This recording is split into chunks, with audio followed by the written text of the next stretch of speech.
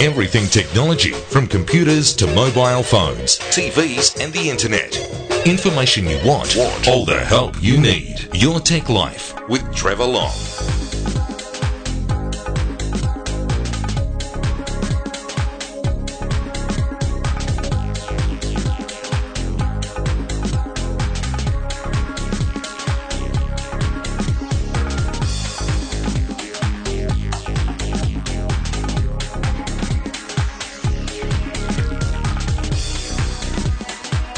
Well, thank you for downloading. Thank you for listening. This is episode 297. It's an echoey little group.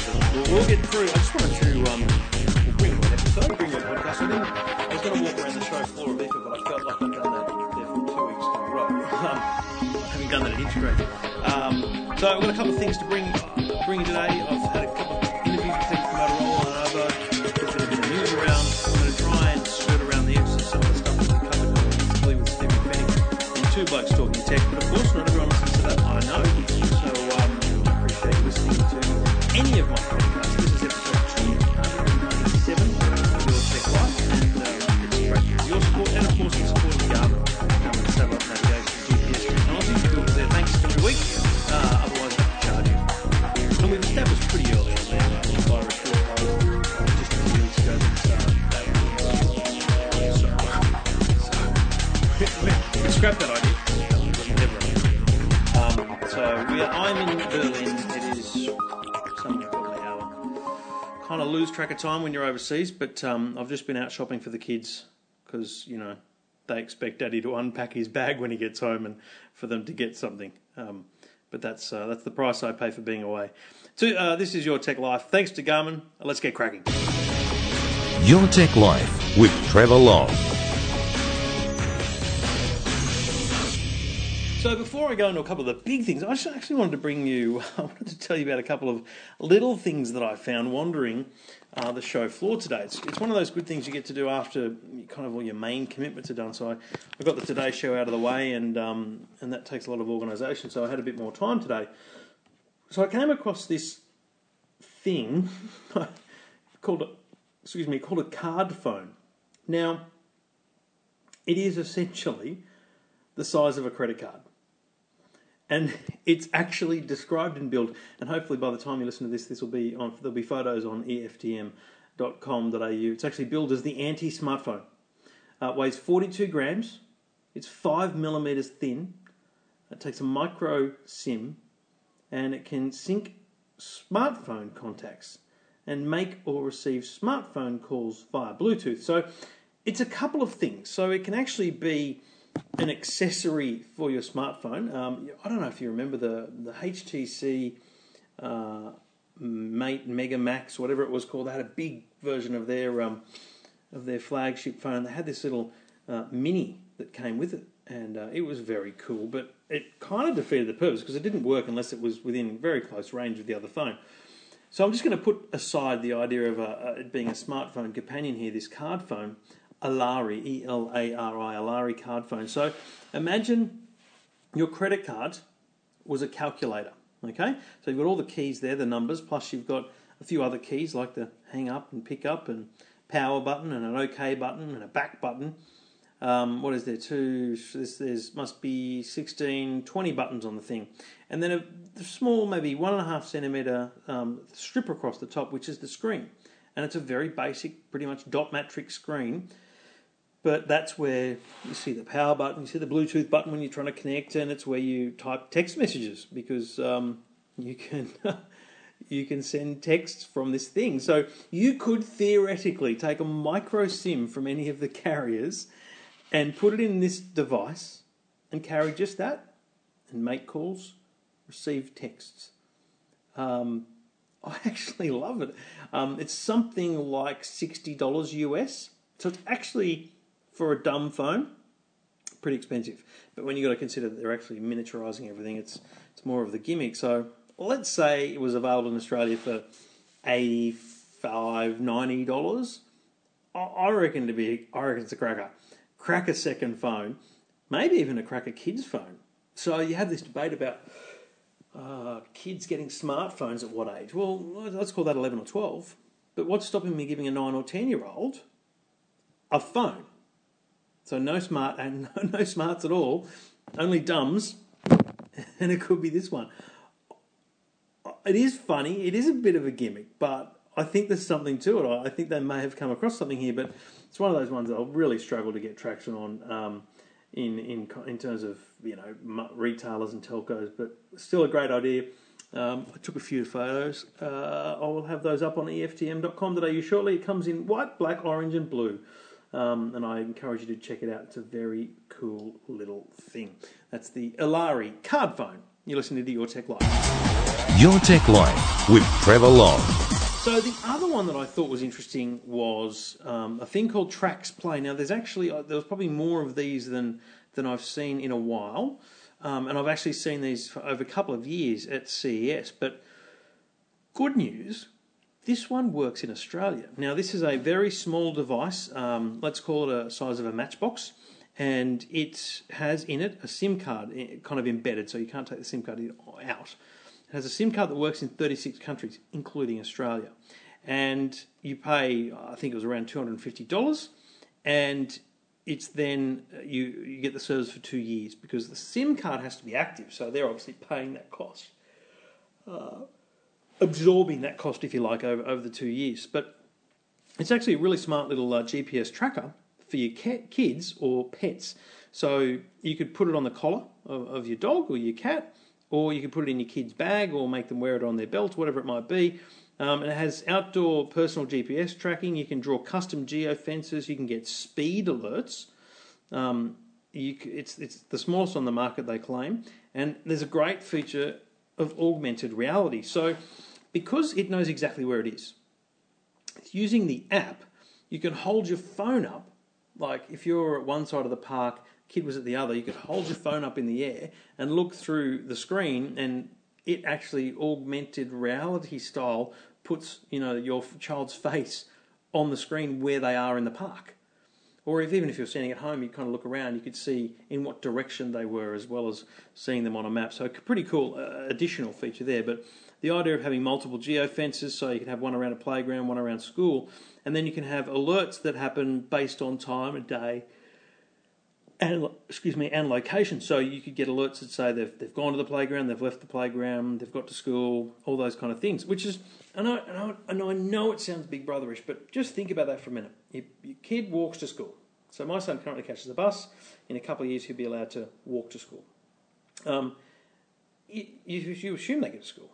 But wouldn't it be nice just that it's in the bottom of his bag and beep, beep, you get a message on your phone saying Jackson arrived at school. That's good. Now, I'm talking about primary school here. I'm not talking about checking whether your high school kids are wagging class. I'm just talking about peace of mind. Because unfortunately, in this day and age, peace of mind is what it's all about. So it's called Trax, Trax. Once again, I've taken some photos of it in my hand. I will put it up on the website, EFTM.com.au. It comes from a Swedish innovation startup called Wonder Technology Solutions. And they say they're the smallest and smartest live GPS tracker on the market. So Australia is one of the 30 countries that it works in. So that is very cool. It's been around for a little over a year now. And they are selling them in Australia. So you're getting them online, but there's no distributor in Australia. So I say this because I really think there's a market for those things. I just don't know which retailer's going to pick them up and run with that. But anyway, we shall find out. You're listening to Your Tech Life, episode 297. Your Tech Life with Trevor Long.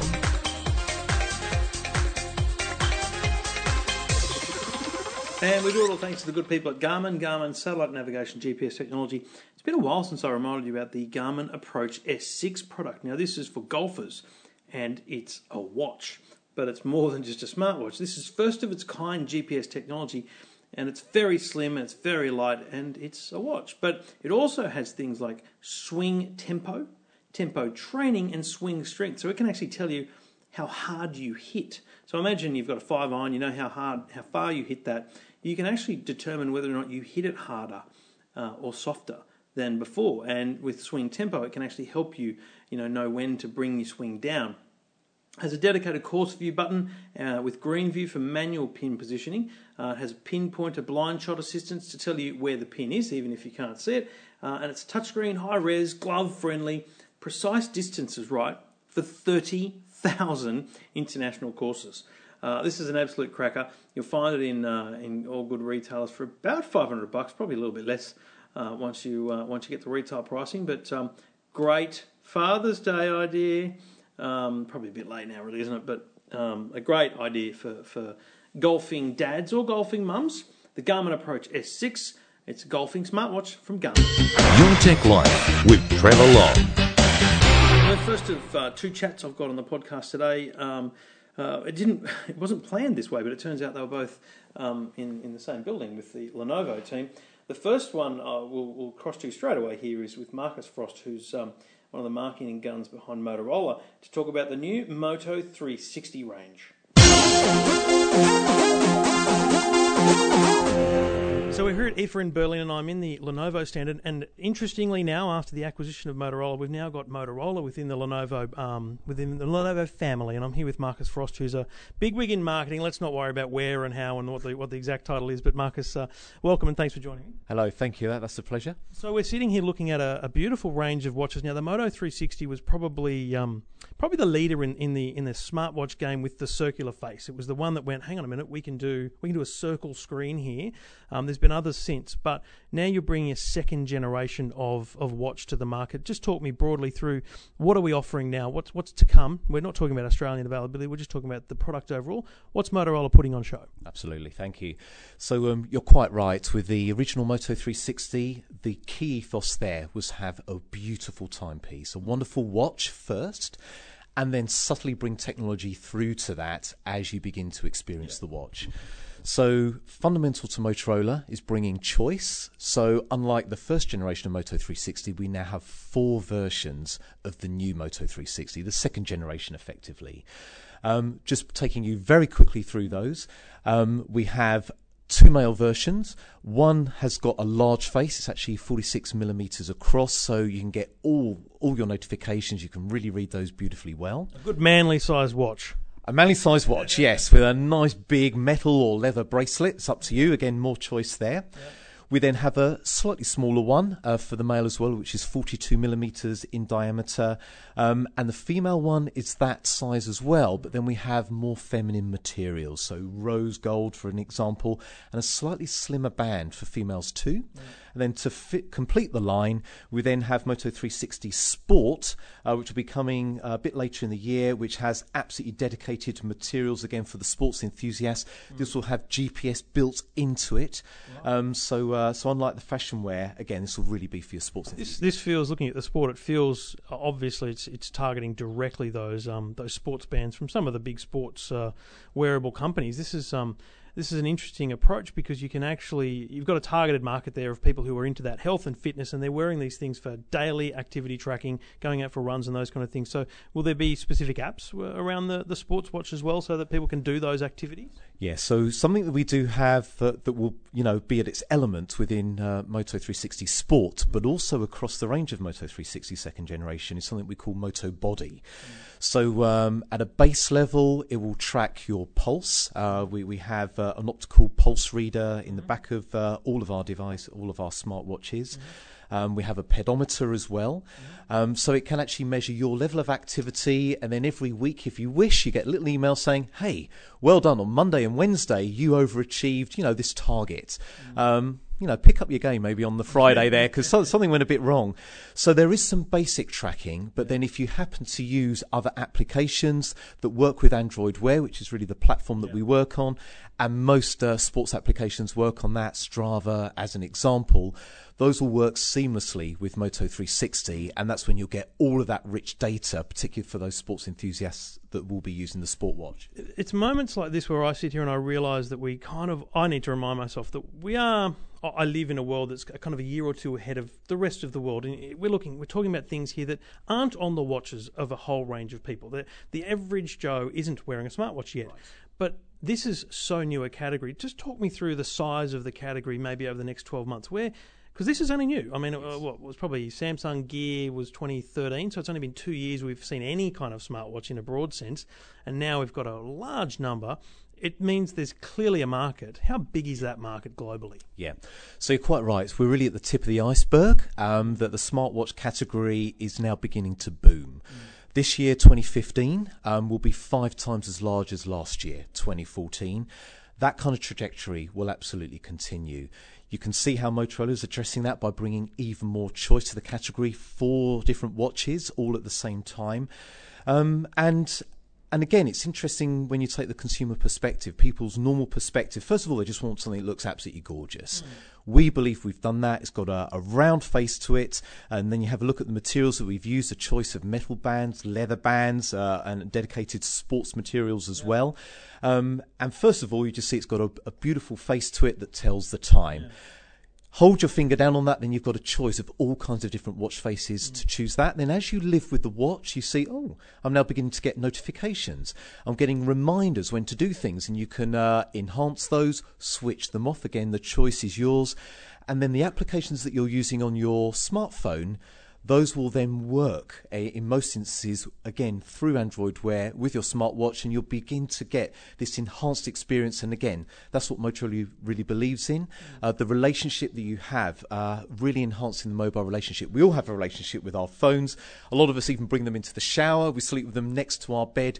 We live with them. What Moto 360 does is then extends that relationship. So without having to dig into your pocket or into your bag, when you get a little notification, you get a little pulse on your wrist. Oh, is that important? Oh, it's my wife. Yes, I better get into that. Good answer. Yes. You even know when your phone's ringing, you know, whether you my wife doesn't listen. I dismiss those ones. Yeah, me too as well. But again, so the category is growing, and then people's use of that, it's new, and everyone is finding different ways to use it. My favourite thing on Moto 360 is the fact that when I want to take a photo, when I turn on the application, I then get a pulse on the watch saying, hey, do you want to take a photo remotely? Then I can actually position my camera away from me, be in the shot, and then click the watch, and then you get a countdown, 3, 2, 1, smiley face. What? We did that with the original Moto 360 and a Moto X on the Great Wall of China at Lenovo Tech World. It was sensational because then you actually see the image on the watch. In terms of Australia, we don't have pricing availability in those things, but where does Australia sit in the global tech market from a Motorola perspective? Because I always find it interesting that we're tiny, right? Massive country, but we're tiny. There's 20 million people. But we seem to get stuff early. We seem to sometimes be a test case for some companies bringing products. Where do we sit globally? Well, how does Motorola see Australia in terms of market? Because obviously we're nowhere near as big as China and India, but there must be an appetite. Is that a higher appetite than other places? Certainly, what I've seen from the Australian consumer is very tech savvy. One of the most advanced in terms. They're all my listeners. That's fine. Oh, there you go. Thanks to you. So right at the cutting edge of that, I wouldn't call it a test bed because obviously, certainly for Motorola anyway, anything that comes out from us is ready for the street. But certainly there's a massive appetite from Australians for what Motorola is coming out with, whether it's on our smartphones or our wearables as well, such as Moto 360. And we've seen a lot of success recently with the range, whether it's our baby, Moto E, through to our biggest selling smartphone, Moto G, and then you get into the cutting edge. Third generation G, sensational phone. Absolutely. I used it for 2 weeks, about a month ago. Honestly, I've had this conversation with plenty of people. I struggle now to understand why people are, by default, looking at the $1,000 phones, because that's a $369 phone in Australia, the Moto G 3rd Gen. Great phone, great battery life, waterproof, powerful enough to do all the things you need.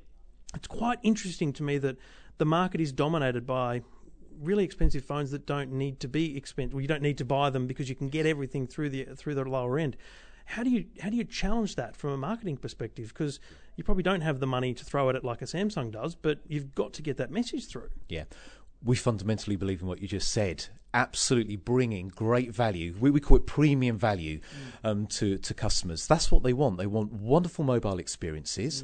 That's what Motorola is all about. But they're making it accessible. There's no point in having wonderful smartphones if people can't afford those. Yeah.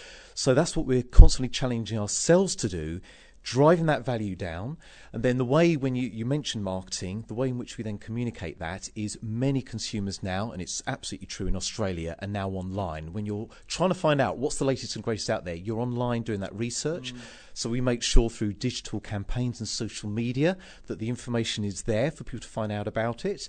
They can have a look at the reviews, such as the ones that you're going to write, and hopefully they're positive, and find out about that. Then you can even then, of course, go and buy online, or you can go to a traditional store, find out, get some hands-on. So that's the way in which we approach it. So amazing how that's changed, isn't it? Because it used to be just go to retail and hope that the sales rep knew about it. Right. Now you can go to a retail and not care whether the sales rep knows about it because you've self-informed, which is the digital world. Right? You're empowered now to make that decision. Absolutely. Yeah. So that's really the way that we see that. Ultimately, the watches and the phones will speak for themselves, and just like you found, in the early days with the new generation of Moto G, it's quite a phenomenal phone. Well, thank you for your time, Marcus. It's weird because the show hasn't even opened yet. You must be exhausted already. I am. It's kind of weird, isn't it? We're literally going. You're going back to back, talking to people like me. The show hasn't even opened yet, so I hope you actually get out and look at what some of the people are doing around here, and enjoy the show. But enjoy Berlin, and thanks for your time. That's a pleasure. Yeah, caffeine is the answer on that one. So, but thank you. Always good to talk to you. Your Tech Life with Trevor Long. All right, well, I travelled to Berlin as a guest of Sony, and it's always one of those nerve-wracking things when companies put the effort into bringing you somewhere.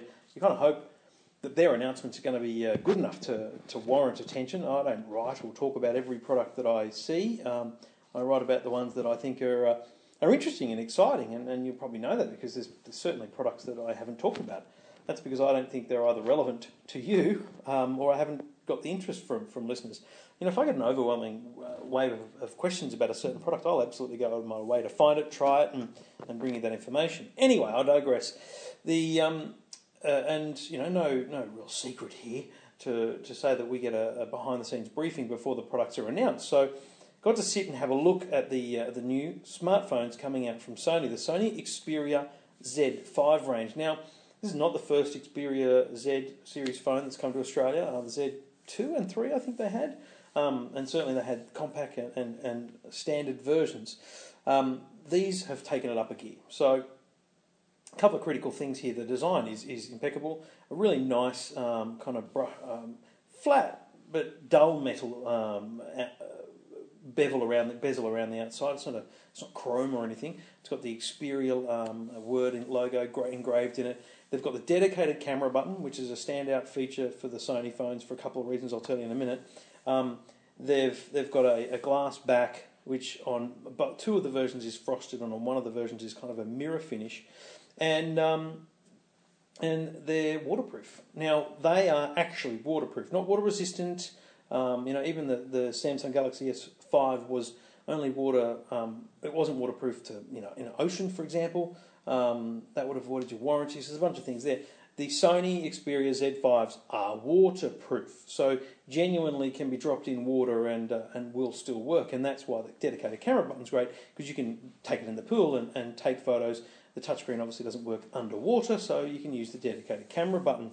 They've gotten rid of the charging dock ports. They've gotten rid of the caps that cover up the headphone socket and the charging port. The charging port is simply on the bottom as a standard USB. It's not under a side flap. They've just kind of simplified the overall design. It's still got expandable memory, and it's a beautiful design. So the standard Z5 is a 5.2-inch phone. The Z5 Compact is a 4.6-inch phone. And to put that in perspective, that's only 0.1 of an inch smaller than an iPhone 6. So it's pretty standard size for a smartphone. And to be honest, that's the one I want. I want to use the Compact. It looks like a cracking little phone. I'm not a fan of bigger phones anyway. The Z5 and the Z5 Compact pretty much spot on, the same product, slightly different chips in the Compact because it doesn't have a higher resolution screen. Both of them claim a 2-day battery life. I'll test that to the hilt because geez, I can chew through some battery. And they're excellent phones. Now then they've added a phone to the range, the Z5 Premium. Now the Premium is a 5.5-inch device. Comes in silver, gold, and black. The silver and gold are actually mirrors. I mean, that they are bling like West Coast Customs. It's insane. But critically, they also have a 4K screen.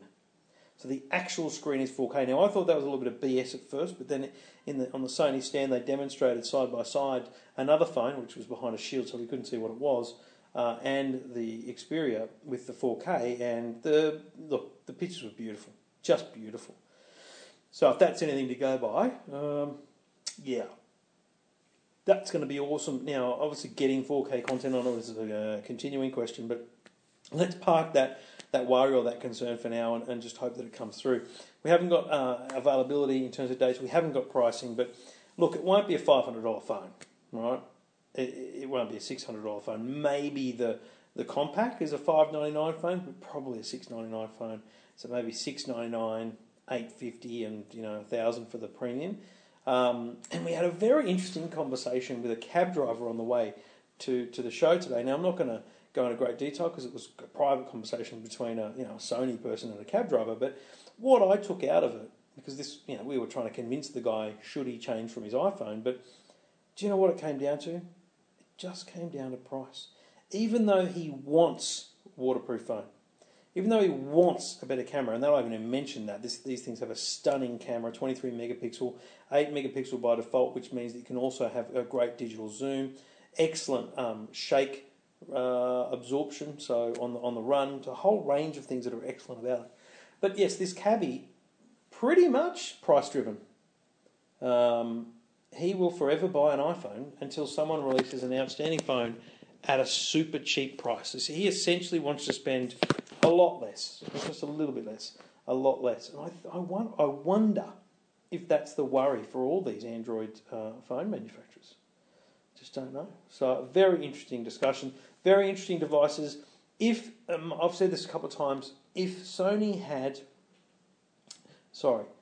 do have the money that Samsung have to spend on marketing, but Sony don't spend it as concentrated as Samsung do. So Samsung literally, spend a huge portion of their marketing budget on their smartphones because it brings people to their brand. I think that's their theory. But Sony pretty much spreads their marketing across all their products. So I think if Sony, just for 1.5 years, when essentially, 60, 70, 80% of their marketing budget was on the Xperia phones, I think they'd see a turnaround. Because it's all about awareness. People need to know to ask for these things when they're buying a phone, and I'm not sure they are asking for that now. I think they're walking in and going, can I have a look at an iPhone, can I have a look at a Samsung, and they're walking out. But if you are an Android phone user and you are off contract, cracking good phone. I'm really looking forward to having a good hands-on play with it over a period of a few weeks. All that information is at eftm.com.au. You are listening to episode 297 of Your Tech Life. Your Tech Life with Trevor Long. All right. Well, all the rumours pointed to one thing, and they were correct, which is a bit of a standard story now for Apple. The 10th of September at 3 a.m. in Sydney, they will be announcing something. That's all we know. And the invitation said, "Give us a hint, Siri." And if you ask Siri, she just gives you the brush, so she was no use. So September the 9th in San Francisco, I'll be there. I'm flying over next Tuesday. I'll be there for literally 24 hours. Hopefully enough time to drive down to the Levi Stadium, get a Jared Hayne jersey, get back to the hotel, have dinner, and then do the event. So a lot to rush through, but we'll be right. So that's next week. My expectations are Tim Cook will come out. He will talk about how amazing sales are going. I believe he will reveal some sales numbers for the Apple Watch. I think they will, again, talk about app sales and all those kind of things, but then they will announce the iPhone 6S, the iPhone 6S Plus, which will be a very similar device with a better camera. I think they will step the camera up a massive notch because I think they need to. I think it will have Force Touch, not the Huawei style, their own style. Huawei announced the phone with Force Touch, which is interesting because I would have thought that's a trademarked Apple term, but perhaps not. And apart from that, faster processor and all those different things. The rumours of Apple TV updates are probably spot on, but I think they're very American. I think the American market handles cable television, subscription TV a lot differently to us, and I don't think any of that kind of stuff will be relevant here. I could be completely wrong though, so stand by and wait and see. But certainly the phones will be the key focus for us. So I don't know how on earth I would possibly pump out a podcast next week, if I'm honest. But I will try my best, even if it's just a spoken word one without any production elements. I might do something from the airport, perhaps. After the Apple event, I will try and do a show of Two Blokes Talking Tech with Stephen Fennick from over there, and then we'll see what happens after that. Next week on Your Tech Life and Two Blokes Talking Tech live from San Francisco for Apple's big announcement. Your Tech Life with Trevor Long. All right, well, those that follow me on Twitter would know that while I flew in the plane over here, I watched the first 3 Star Wars movies, episodes 4, 5 and 6. Now, I couldn't tell anyone why, but the reason I did that was because it's Force Friday, actually today, the day I'm recording this, which is the first day that all the new Star Wars movie merchandise goes on sale. Now, I want to play with one of them now, so you'll hear some noises here shortly. This is the Sphero BB-8. BB-8 app-enabled droid. There's the music. This is the intro to the app. That's it searching for the device.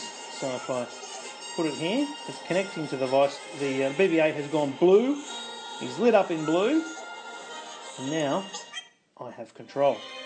So what you're hearing now, I wonder if I can turn the... Oh, what have I done? So I can now drive him. Woo. So all these sounds. That's the sound of my little Sphero. I'll just drive him a bit and show you. And then I can do fun things with his head, and I can make him wobble. That's him saying yes. And that's him saying no.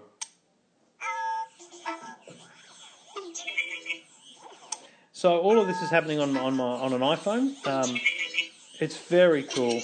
Works really easily. Kids are going to absolutely go nuts for this thing. It's on sale now, $249 at JB Hi-Fi, Maya, Harvey Norman. That is the Star Wars gift to end all Star Wars gifts, if I'm honest. If you know anyone that loves Star Wars, buy one, save up for it, whatever you can do. It is sensational fun. It's a bit pricey, but the dollar hasn't been kind to us over the last few months.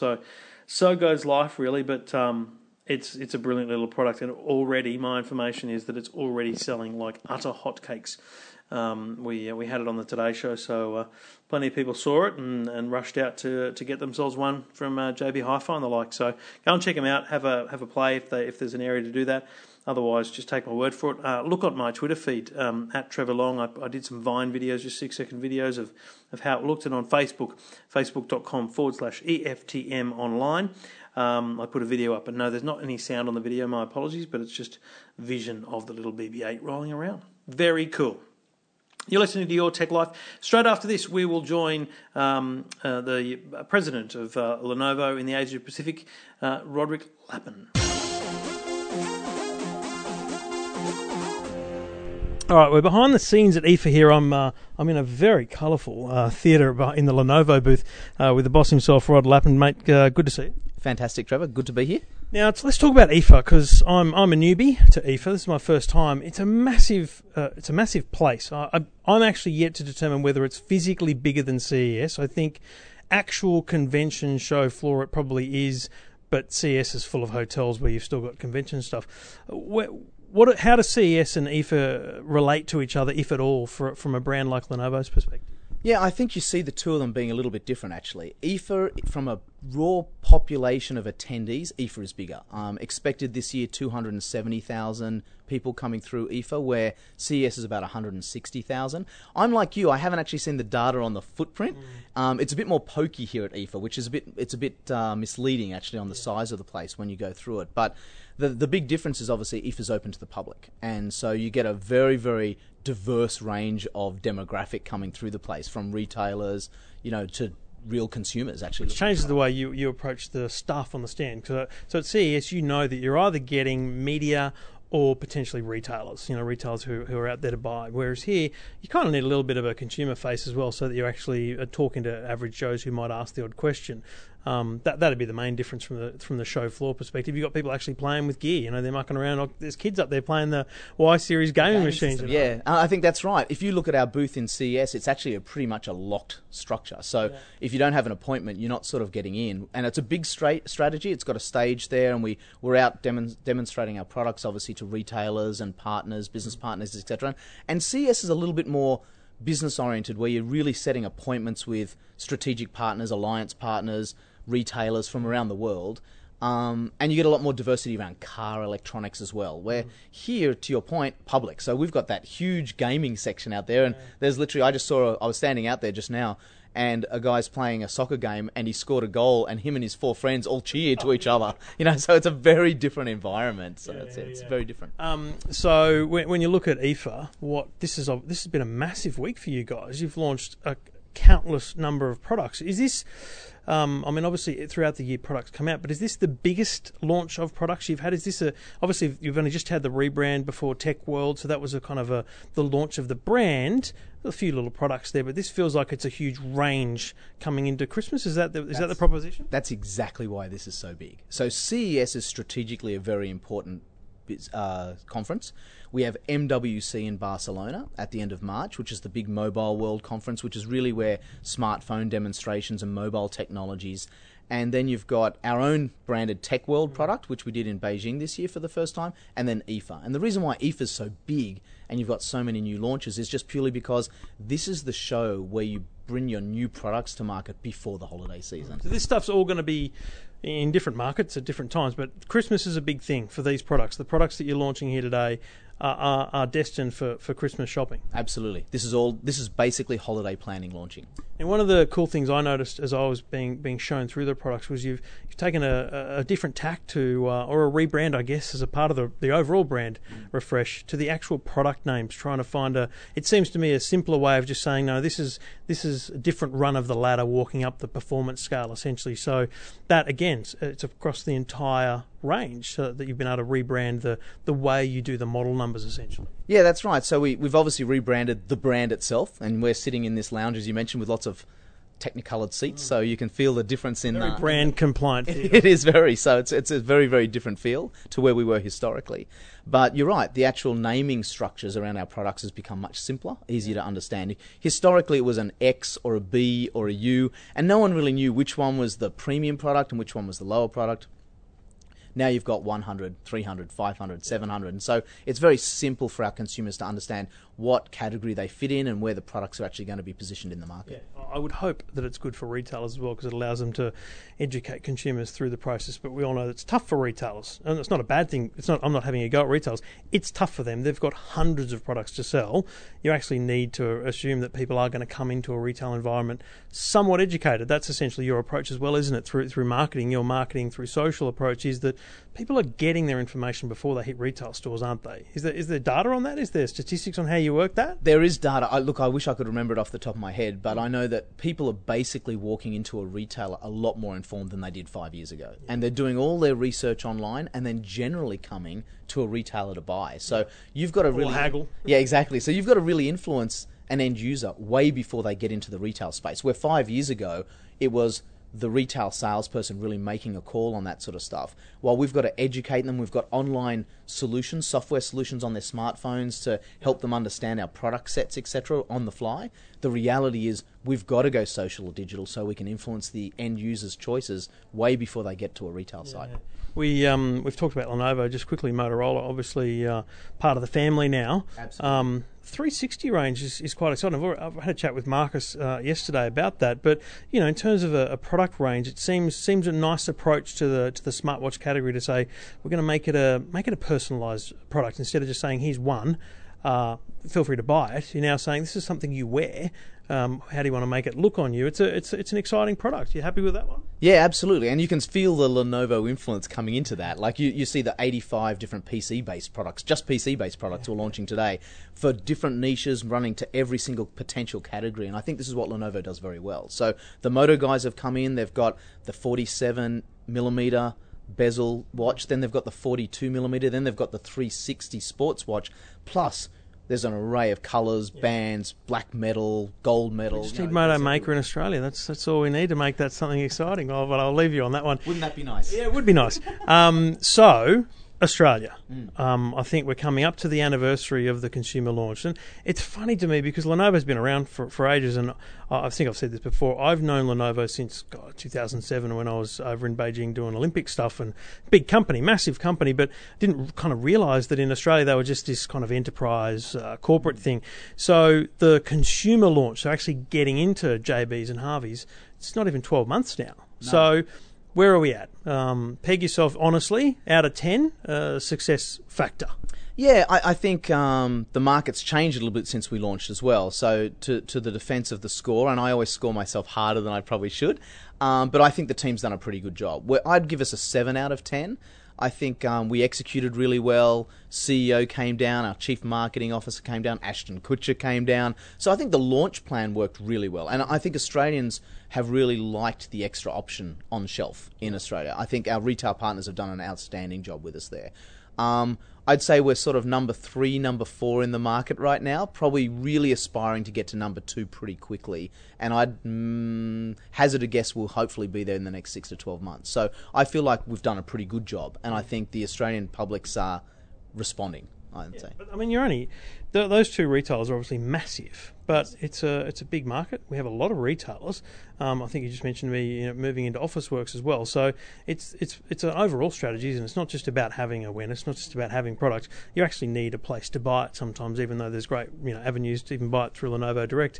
Consumers are consumers, right? And Australian consumers, albeit early adopters, are still, I think, old school in terms of buying. I think they walk around to multiple retailers and look for products, and sometimes they'll find other products, and that's a challenge, just to make sure you're everywhere, isn't it? Yeah, I think you're right. I think when you look at the Australian market overall, it's very interesting. We're a very advanced society in Australia from a buying perspective, but to your point, we're also very traditional. When you look at our online penetration of retail overall in Australia, it's actually a lot lower than some of the more advanced markets globally, like the United States. Germany here, almost 30% of retail in Germany is online now. In overall. And in Australia, we're sub 10.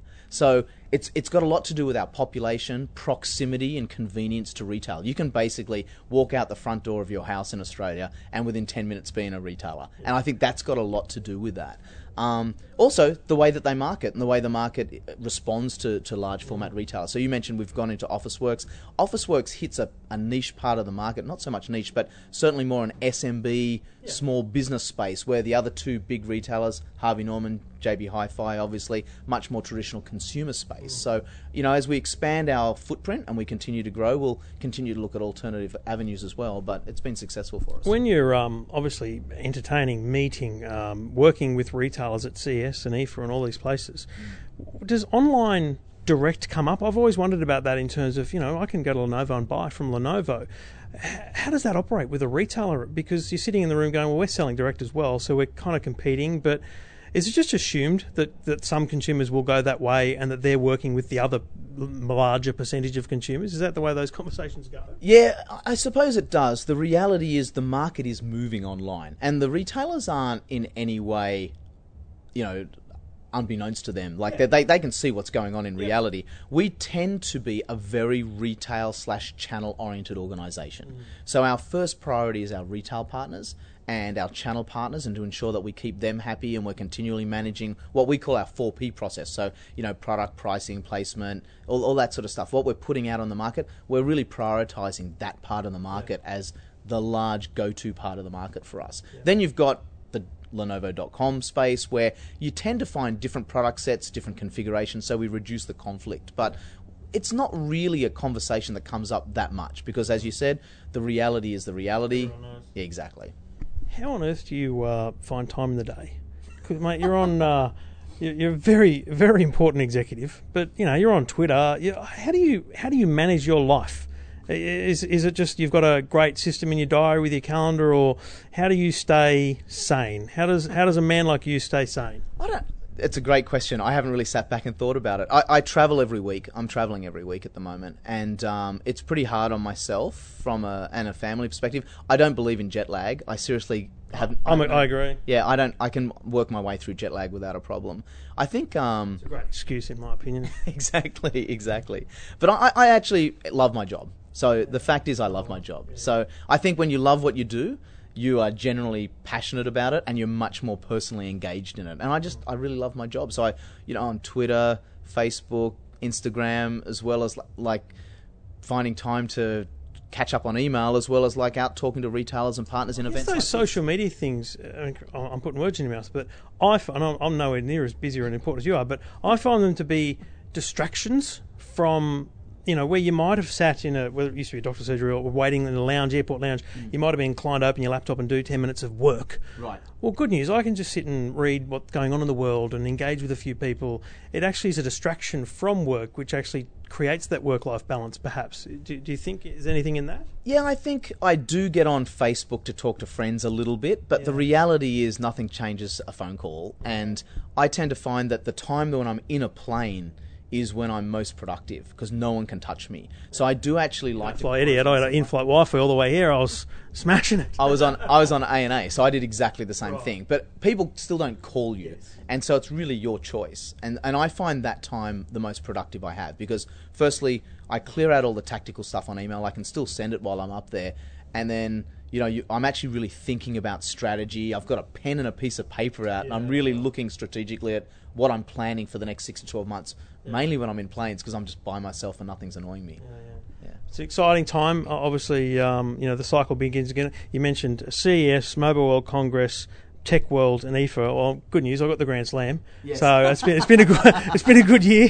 We'll do it again next year, and I guess I'll catch up with you at CES. But congratulations on the launch, and good luck with the anniversary coming up in Australia, I guess. Fantastic, thanks, Trevor. Look, I will probably make a point of being down there for the anniversary to celebrate with the local team, because they've done an amazing job, and I'll definitely make sure I celebrate with the retailers as well. So the Australian community, Australians, we complain a little bit, but the reality is it's one of the richest markets in the world, and I think they really appreciate technology, so we've still got a lot of work to do. We're number one in the world right now with 20.6% market share. We've been number one for 9 quarters in a row. We see no reason why we can't go to 30%, and Australia's a big strategic point. Not just happy being number one. No, we want to try to get to 30%. We think there's going to be consolidation in the market. As you see commoditization in an industry like this, we think you'll see consolidation, so we think 30% is realistic, and Australia's really strategically important to that, so I'll be down there. Good luck. Thanks very much, Trevor. Appreciate it. Talking technology without the jargon. Your Tech Life with Trevor Long. All right, that's a wrap. That's another show in the can. That's another travelling road show. Please don't hesitate to keep your emails coming in. If you've got questions, comments, problems about anything technology, send me an email. I will get back onto the computer and get into a normal show routine in 2 weeks from now. And I can tell you I won't be travelling until really CES, I don't think. I don't have enough annual leave. I will be having a week off at the end of September, taking the family down the coast, so bear with me on that one. But you're very supportive like that. I appreciate that. Which really brings me to Father's Day. I just wanted to wish all the dads listening a very happy Father's Day.